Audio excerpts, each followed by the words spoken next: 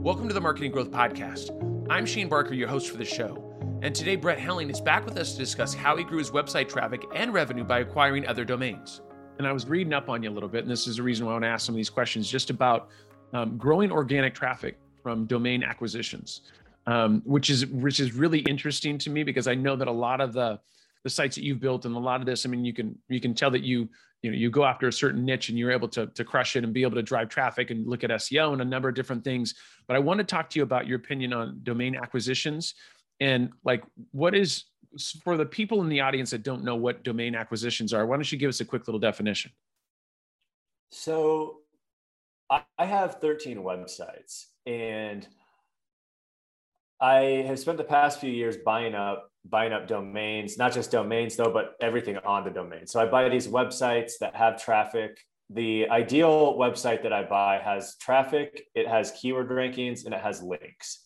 So if it's an authority in a whatever niche it's in, and it has a bunch of links to it, that's the hardest thing to do when building a website is links. So I just go after the sites that somebody's already done that. So that's allowed me to grow into a portfolio of 13 sites that now I'm laying the foundation by redesigning them, by re-optimizing them, by fixing all the technical errors. But it's much easier to buy a site that already has traffic and links than it is to just start one from scratch. And so, for example, I've bought 5 coffee websites recently, and now the makes good money on those. But the big thing I did was took all these coffee websites that were ranking for things and just combined them together. So now that site gets, 100,000 people to it a month. And I was able to achieve that scale in a couple of weeks just by buying a bunch of coffee websites and merging them together. So, and I've been lucky enough to self-fund myself. I started small, but as you do that, it's kind of a snowball effect. And these sites just grow bigger and bigger. You have more money to play with. You can buy big, merge them together. And that's really how you can grow very quickly. So you get it. So I got some questions here. So how do you, and if you can tell us this, awesome. If you can't, I totally get it. Like, how do you find those sites? Is that something you go to like expired domains on Google, and then you go and look and see if it has any page authority, and then you go see the backlink profiles? Like, what's the strategy there? I'm actually building a scuba diving using that same strategy you just outlined, using expired domains. I'm just trying it out. I've never really done it before, to be honest. But I'm building a scuba diving website around that. And so I can't really speak to that right now. It's an interesting concept, but it seems like something that Google would catch on to that. I just look on Flippa. It's one of the largest, I think it is the largest marketplace for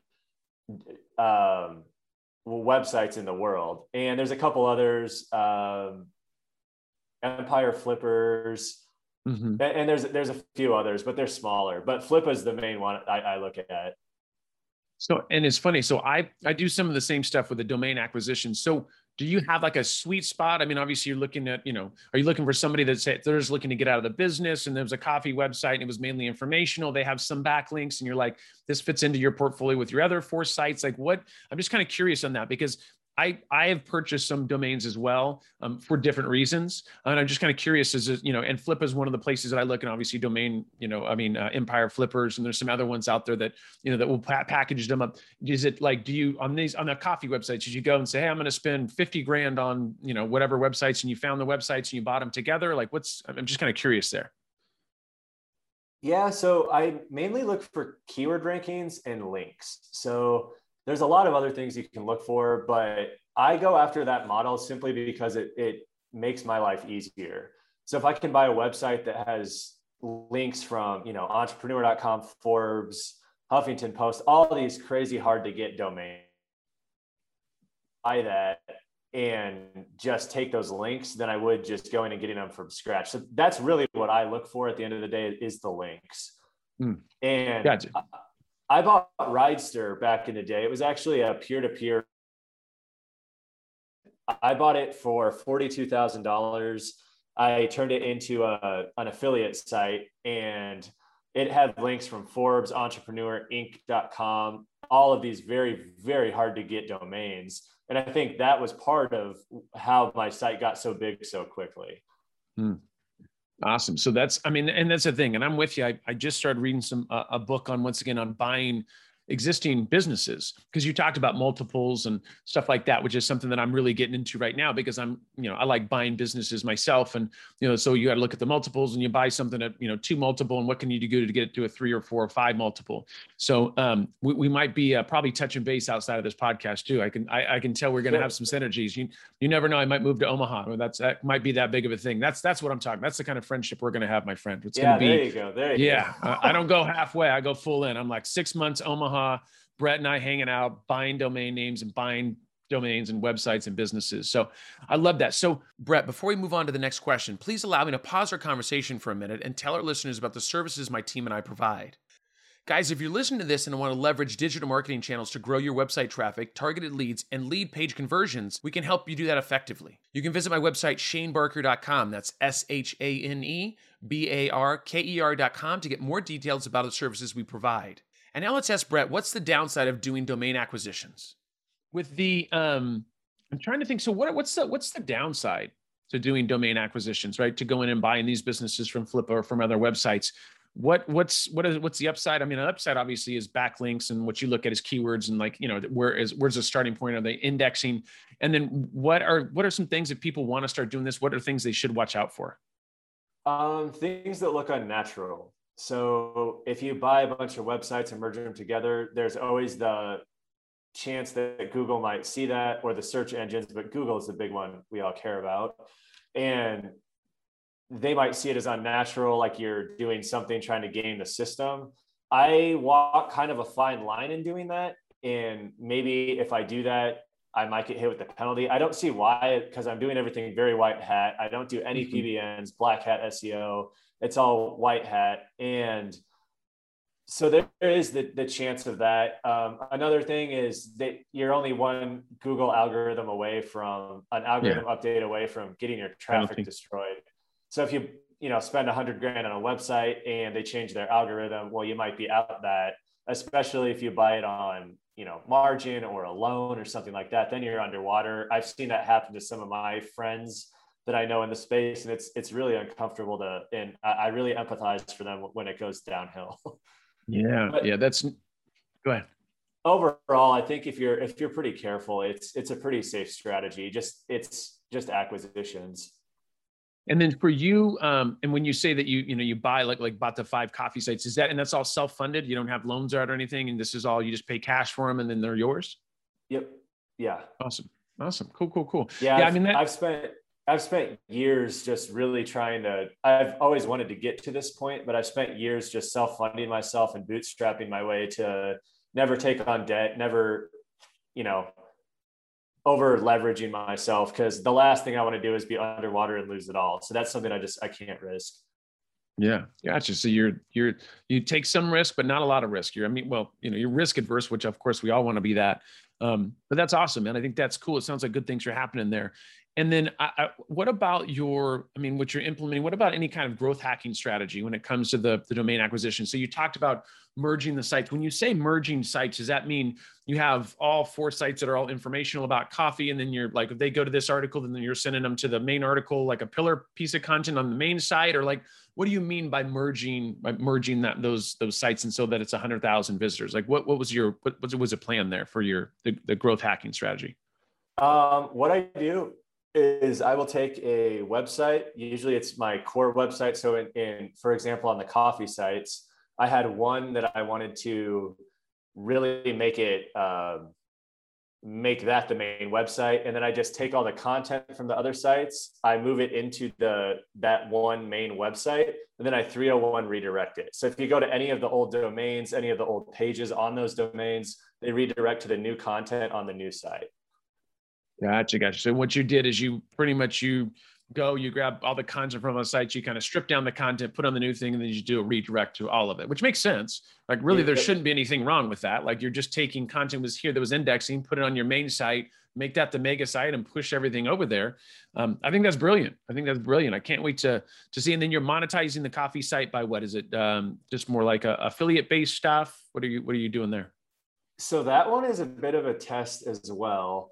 I so I think, I always try to think 10 years ahead of where I'm at now and really plan and make these huge, big, audacious goals.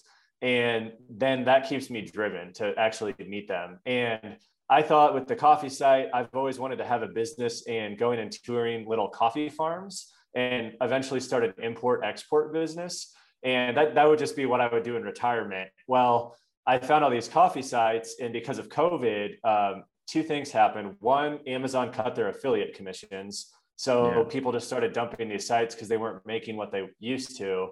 And then two, some, coffee type things like actual cafes and things closed down because of COVID. So then they sold some of their assets off. Some of them were websites.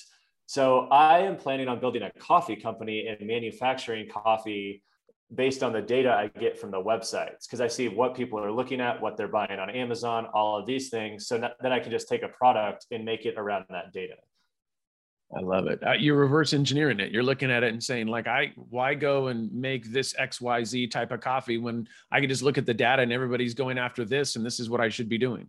So I love it. Yep, So you're exactly. it's data driven. So I mean, that makes total sense to me. But what's funny is most people don't look at it that way. Your brain works very different than most. I will tell you that. I've interviewed a lot of people and talked to a lot of people. You very much look at something and you look at what your goal is and then you reverse engineer it on what you're going to have to do. And I think it's very, I'm going to say unorthodox, just because people don't think that way. But I think that's what makes it unique about what you're doing is that you say, okay, you want to retire, which you don't, how old are you? You look like you're young, bro. I'm 30. I just turned 30. You're 30. So you're going to retire. And I mean, maybe you want to retire when you're younger, but let's say you retire when you're whatever, let's say 50, which is probably not going to happen, probably going to be sooner than that, unless you're a crazy entrepreneur like me, and we'll just keep going until we die, which is probably what's going to happen. But that's what I'm going to do. Yeah, that's the goal. Yeah, I'm going to die trying to retire. That's what's interesting to me is that you, with the goal being the coffee thing, and you bought that now to invest, knowing that in 4 years, 3 years, 2 years, whatever that number is, that thing will be up and going. Now you can go and start doing an import export because you already know you can drive traffic online because it's already happening. And then you can do a brick and mortar or do the distribution on however you're going to do with the coffee. So I love that. I think it's a good way to go. You build the foundation first. Most people will go and start a coffee company and then build a website, and then they have to go and try to get that going. You're looking at this thing going, I can get the coffee. That's not a problem. I can get a brick and mortar location. That's not a problem. It's the traffic online that I want to continuously have that, which will make it so the traffic is there. And then I can always have those sales, and then the brick and mortar or anything else or my distribution can be all done through there. So I love that, man. Yep. That's awesome. And that's kind of how, when I think of marketing, I think of it in the backwards way. And if I have a coffee company, like a website that my goal is to get it to 1 million users a month. We'll see if that happens. There's a lot of work to do on it still, but if I can have that asset under my belt, then I can call up the coffee companies and just lead with that. It's like that's why I wrote a book on the gig economy. So I can reach out to reporters and say, hey, I know my stuff. It's an instant flag of credibility. And then it removes any doubt of like, who is this guy? It's like, okay, he owns this coffee company. It did really well. The website does this. He has all these users. Then somebody in the marketing department if they turn it down, like a conversation with me, that might be kind of foolish on their part. At least that's how I think about it. No, you're building a foundation. I mean, I did the same thing, like with, any speaking events that I would go to. I finally, we go and write a book. And the idea of writing the book isn't for sales. It's to show people like, hey, I got to get this guy on stage because he wrote a book. So it's like that instant credibility. You're going to go in and negotiate a price, and they're going to say, if you were a brand new place and just brand new, fresh to the game, you're not going to get the best price. And you're going to say, listen, my website's driving 1 million people a month. You need to be on my website. Like, this is probably to help your business. This is less about help me, more about help you. Because I have all these people that are coming in, getting information about coffee. How would you like to be there? Give me the best price and we can make it happen, or an affiliate or whatever you want there. So I love that. You kind of reverse engineer things and show that the need is there. And then you go and negotiate the other side of it. So yep. I love that. I think that's awesome, man. I love the way your brain works like that. I think that's, once again, very different. Thanks, Brett. It's been great discussing how to acquire domains that are already doing well in terms of traffic and rankings and turning them into something big. I'm sure listeners would now consider doing things this way and buying domains or businesses to scale them. If you're enjoying my conversation with Brett, stay tuned. He'll join us for another episode to talk about downturn economies.